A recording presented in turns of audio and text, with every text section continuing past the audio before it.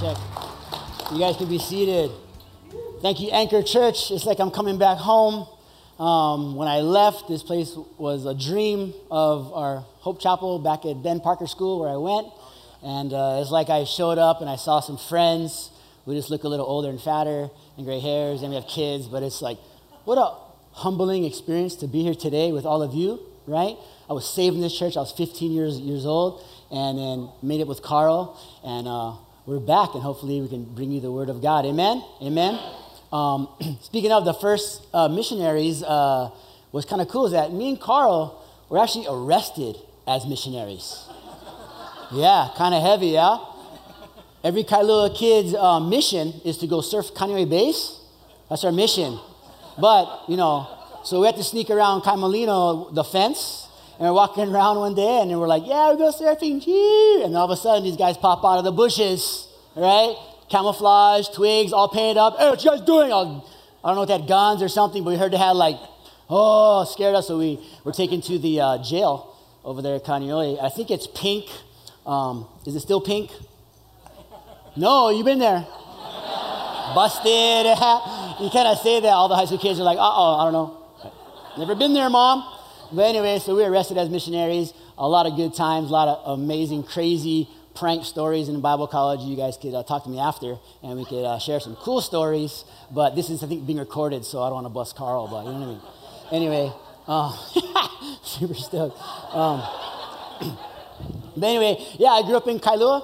Went to St. Anthony School. I saw a lady here. She's like, I remember you at St. Anthony School. It was so crazy coming back here. And then I went on to St. Louis High School in the Crusaders. Yep. You learn teamwork at St. Louis. On the field and in the classroom. I call it teamwork. Teachers call it cheating. Coaches call it eligibility. Woo, right? So then I went on to college with Carl. And sophomore year, I went to the Hope Chapel youth camp up at Timberline. Kennel camp's coming up. It's a great plug for the youth pastor here. Get your kids to summer camp. Change their life. Change my life here. I tell the story everywhere I go. I was saved at 15 years old. And God said, I have something new for you. And I felt I belonged to a new family. And then God began to work on my life.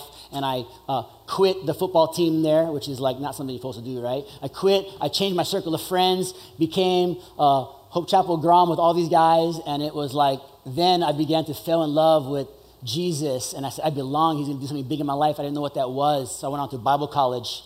He apparently didn't change me too much because at Bible college, I was like, hey, Carl, write big, bro. So I was actually kicked out of Bible college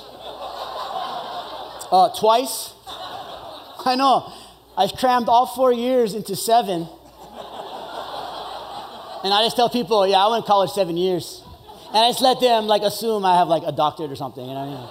I was like, yeah, 7 years. How long you went to college? Oh, I'm more smart. Anyway, then I got plugged in San Diego, and I was teaching at this school. And our Pastor Miles, was doing a large young adult service at night, had a lot of followers, and God told him to start a church at a college. And so we started a church. I became the youth pastor, right? I was like, you're a youth pastor? Sure, I'll do it. It was like 10 kids. I'm like, I can do that. And all of a sudden, the church started with 2,500 people. Yeah, it was at the time, it was the largest church plant in America or something. I don't know. But it was pretty big, 2,500 people. And then it grew and grew and grew and grew. And I didn't know what I was doing. We met in hotels, didn't have a room. And all I knew to do was find people to help me. I need help. Let's do this. And as Carl was saying, it began to grow, and we began to launch other campuses. And all the passion from other campuses was all these young guys that came up underneath me. We just kind of kept training them. And then all of a sudden, we're like, campuses. And then God took me around the world, and we're doing crusades in Jamaica, we did one in Kauai, we did one all these places. It was awesome. And then we started to have discipleship groups and students going across the world, and we had our students doing amazing ministry. It's all about the students doing ministry. They're putting on a shower of hope for teenage moms. And then the mayor of San Diego, his wife, noticed that our youth ministry was doing all this community service, and she partnered with some of our students to do one of her own community service projects. And it was just mind-blowing. And I felt like I got on this plane. When you go to the mainland, get on a plane, right? It's like big 747. You get on this plane, you pack your bags, and this plane stops. And then the plane takes off. And then 3 hours later, you're going 50,000 feet. I don't know how high planes go. but if you don't know the answer, you just make it up, right? Sounds about right, 50,000 feet, and you're flying like 100 miles an hour, nah, like 500 miles an hour. You're just going, and everything, you're just all comfortable and just, and I was just going, and I was just not sure how fast I was going, and the Lord said in December, Drew, Trish, I have a new season for you. Follow me. Let's go. So I felt like this past January, I like jumped out of a 747 plane with my wife and kids, and here's a picture of them. You get a picture? That's Hama Bay, like just the other week. I didn't know I was going to be here. Duke, he's still here. Vivi, True, she's 9, 7. My son, I don't know how old he is. Kidding. And my dad, my wife Trish. Who cares? I was like, girl, boy, yeah. But check this out. It gets crazier. 2 weeks after I left, we found out what? Pregos. What? And I was like, this number 4th kid, we're going to start discipline really, really early. So even last week, I was like, looking at the belly, I was like, go to your womb. My kids are tripping out. They're like, Daddy, I'm going to go to your womb. Discipline starts early for number 4, right? Had to get a Kia. Anyways. So that's where I'm at, but I'll tell you one thing, man. Where I'm at now, I feel like, I feel like free, and like I feel like my only option is like Jesus and faith, and not walking by my own sight and my own like, oh, I got a job and a paycheck and this and this. I'm like, I want to live by faith. I want God to stretch my faith. You know what I mean? I never thought I would be at college or leave Kailua. I never thought that. I was like, yeah, right. That's crazy. Be a youth pastor. Are you kidding me? And then leave. I'm like, I want to tell you today, really, if you don't hear this, like the message would be unlikely. God uses unlikely people from unlikely places to do unlikely ministry. Unlikely people, as we'll see, Jesus picked some unlikely people from unlikely places to do unlikely ministry. Amen? Amen. If you have your Bibles this morning, please turn to the book of Mark. Mark chapter 1. If you don't have your Bible, we have the scripture up here on the screen. Whoa. Mark chapter 1. This is Jesus now comes to earth. Remember, he had all of eternity to plan when he comes to earth. He had all of eternity to plan when he's going to come. He had all of eternity to plan who he's going to pick. So he knew what he was doing. He was very intentional, very strategic, because he's Jesus. Okay? So we're going to pick up the story of who he picks. Right? Think about that. Mark chapter 1 says this. And as he walked by the Sea of Galilee, he saw Simon and Andrew, his brother, casting a net into the sea. For they were fishermen. Say, fishermen. Then Jesus said to them, follow me. Say, follow me. Follow me. Good. And I will make you become fishers of men. They immediately left their nets and followed him. Say, immediately. You guys are on it. You guys are good. When he had gone a little farther from there, he saw James, the son of Zebedee, and John, his brother, who also were in the boat, mending their nets. Say, mending their nets. Mending their nets. And immediately he called them, and they left their father Zebedee in the boat with the hired servants and went after him. Now I'm just going to look. I love using the Bible like this because you can write in it. You can highlight stuff with that yellow highlighter. Don't highlight with black. If you don't like it, like, nope. Right? Highlight yellow right in your Bibles.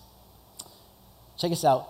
I noticed here it says, the whole context is, follow me and I will make you fishers of men. I noticed that Jesus doesn't take volunteers. I'm going to change the world. Sign up if you like. Calling anybody, sign up. Jesus had like first round draft choices. You know what I mean? My nephew's at UH today in high school trying to like show off for all the college scouts. I don't think there's a college scouts that's like, hey, you just volunteer to sign up, play at our college, right? You don't want to go there. Jesus was not trying to get a church softball team going, you know? Anybody, please, just... Jesus was specific and intentional, come follow me. And then, which really is like the steak, talk about steak, right? Is the steak and potatoes is, Jesus says, I will make you fishers of men. Not come follow me to go catch fish. Jesus says, follow me. I will make you fishermen. I will change you. The responsibility of being changed and being fishermen of men was on who? Jesus. Let's try that again, because if you don't know the answer in church, usually it's Jesus. Just like Bible college, right? I don't know what? Jesus. Good. The responsibility of being a fisher of men is on who?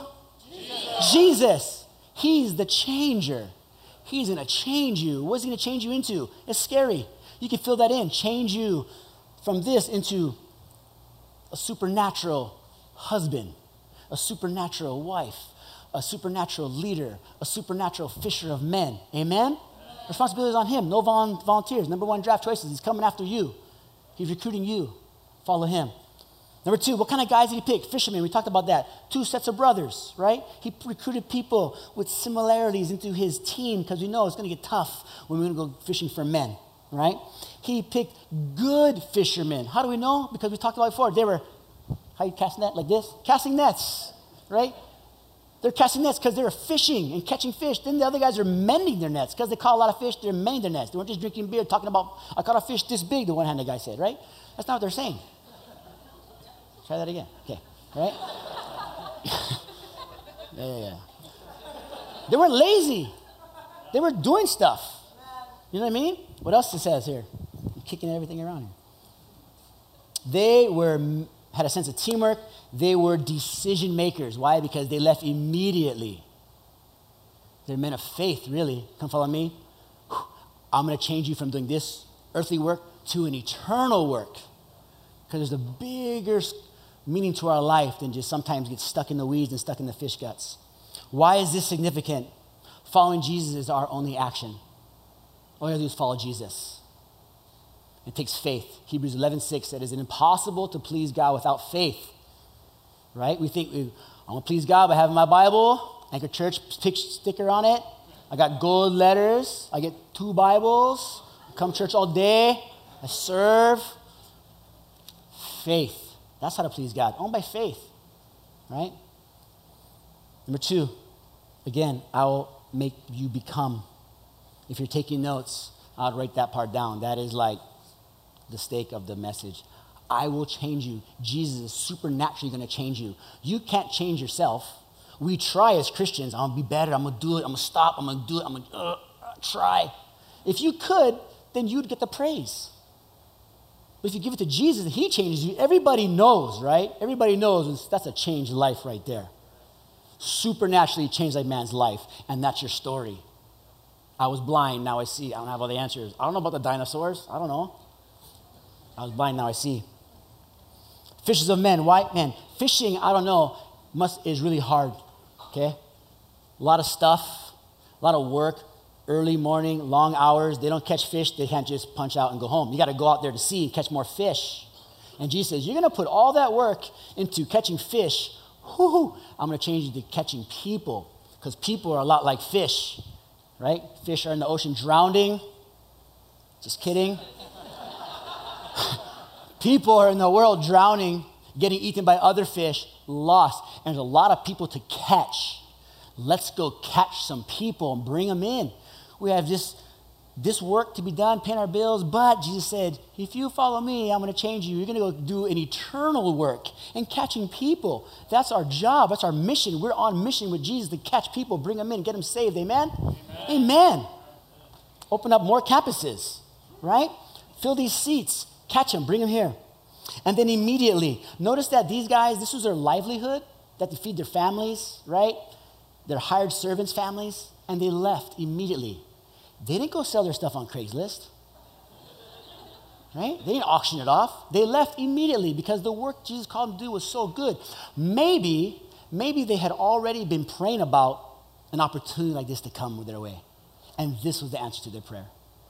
That might change the way we pray. Sometimes we pray that God would give us what we want to do. I want to do this, God, make me, I want to speak. I want to do this.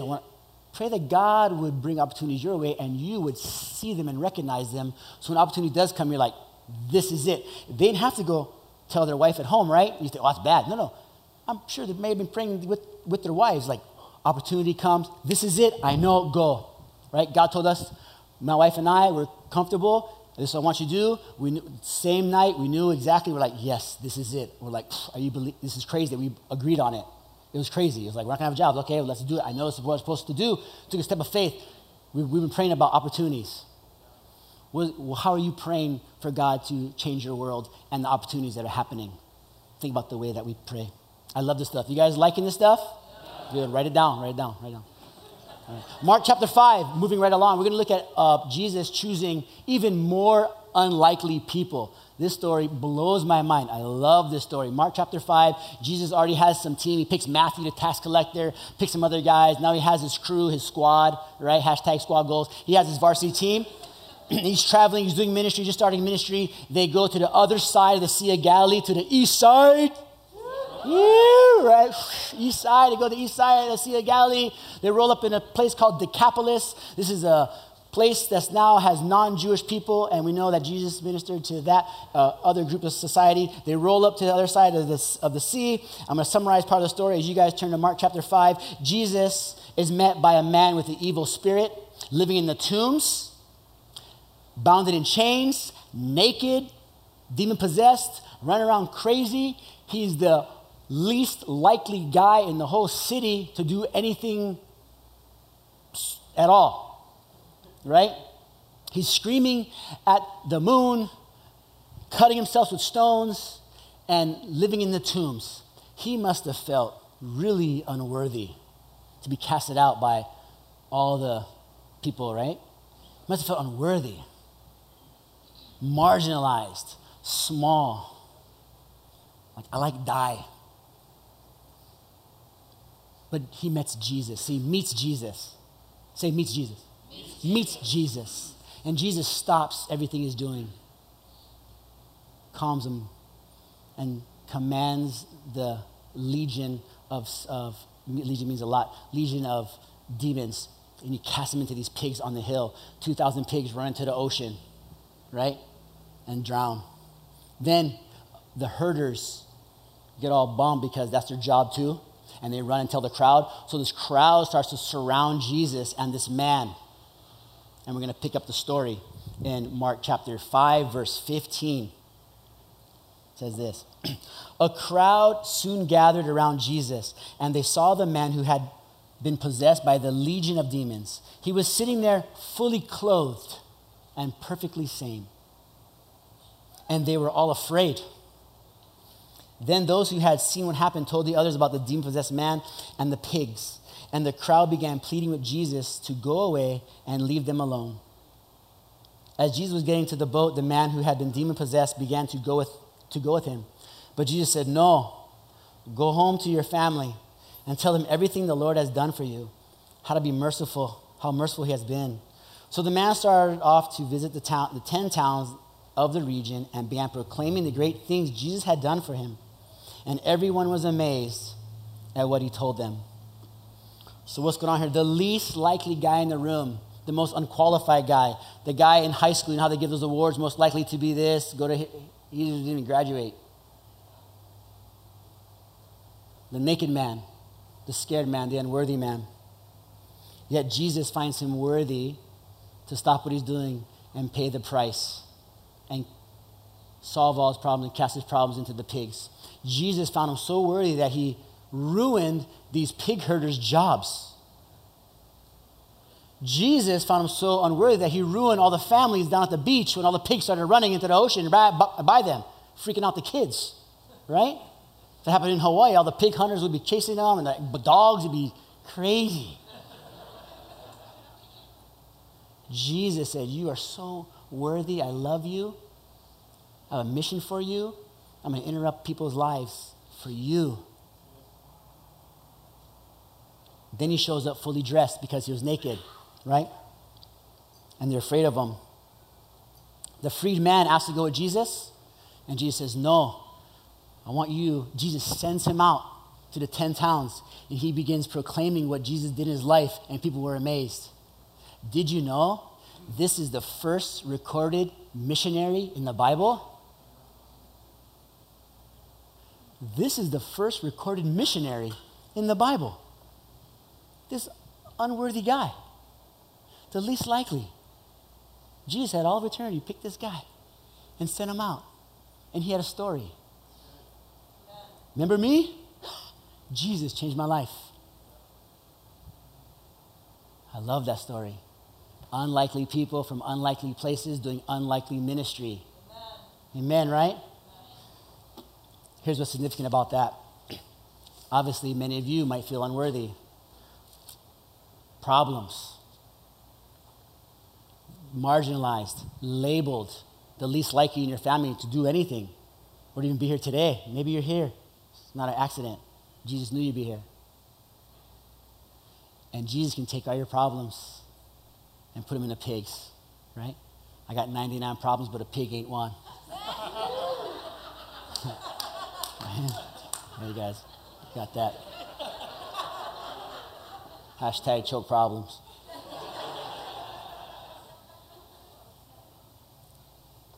He wants to change your life supernaturally by faith. But maybe you're here today and you're like, I don't got a lot of those kind of problems. I've been walking with Jesus. I'm following Jesus. Maybe you have influence. Maybe you have a successful ministry. Maybe you're on staff at a church. Maybe you are running a small group. I want you to pay attention to someone here who's not mentioned in Scripture. But it's obvious that somebody put pants on this guy. He was naked. He wasn't like, let me go grab my bag of clothes that I had in the tombs and right? Someone said, I'm going to put pants on this guy. He was fully dressed. Who's the guy that put pants on him? We don't know. That was a disciple who said, you know what? Being a believer means getting low and giving my pants to somebody and helping them, right? Flipping the bill for somebody else to succeed. I've been around, seen a lot of things in churches around. A lot of times I see young leaders, old leaders, they want to be right here, spotlight, right? Right? If you're a leader and you're a follower of Jesus, you're a Christian, our real responsibility is to make disciples and put pants on people. People you think, never, no way. Give people real ministry to do. Serve.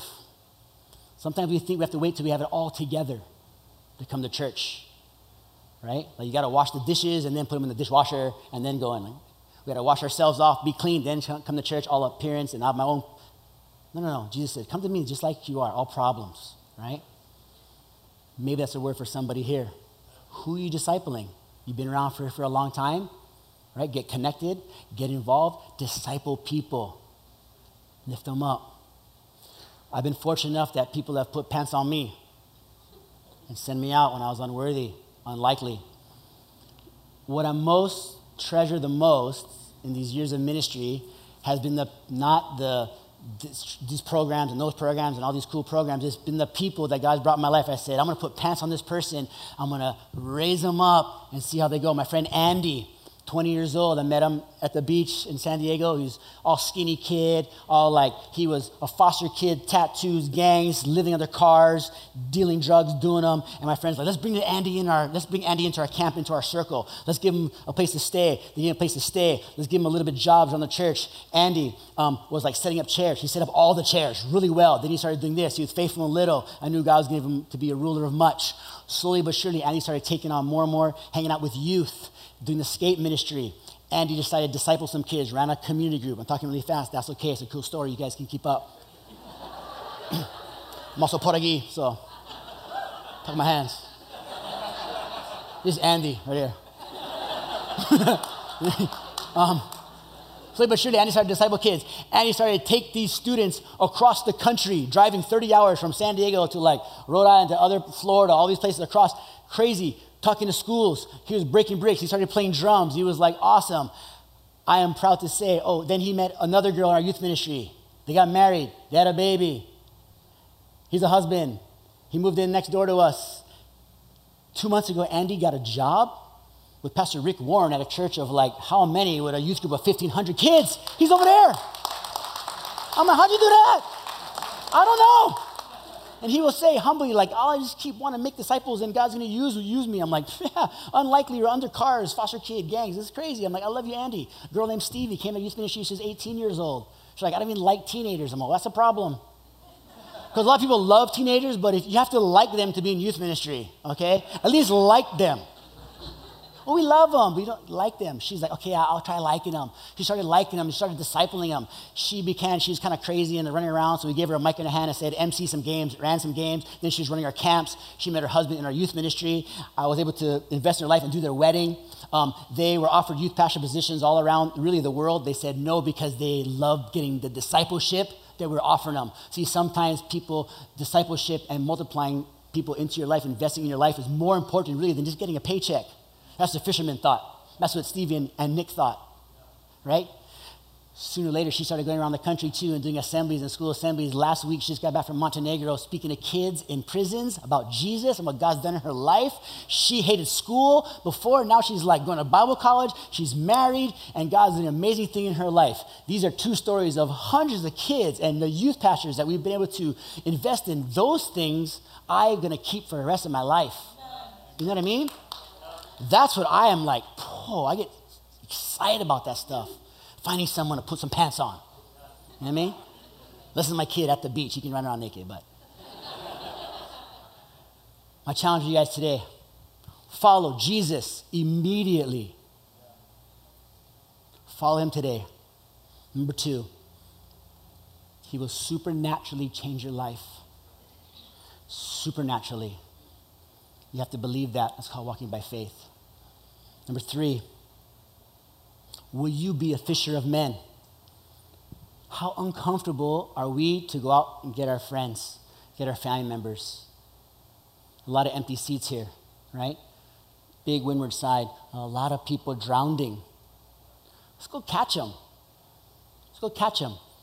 Maybe you're going to leave your job. I don't know. That's up to Jesus, right? But I do know, as if you're in this room, a good majority of you are Christ followers.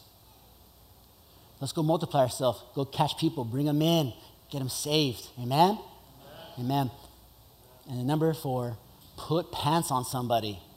Put some pants on somebody. Get low. Lift them up. Help them in their walk with Jesus. And at the end of our life, we're going to stand in line to go to heaven. And our line is going to be shorter than the line going to hell. We don't want to be standing in the line going to heaven and look over and see some people that we know going to hell. It's too late at that moment.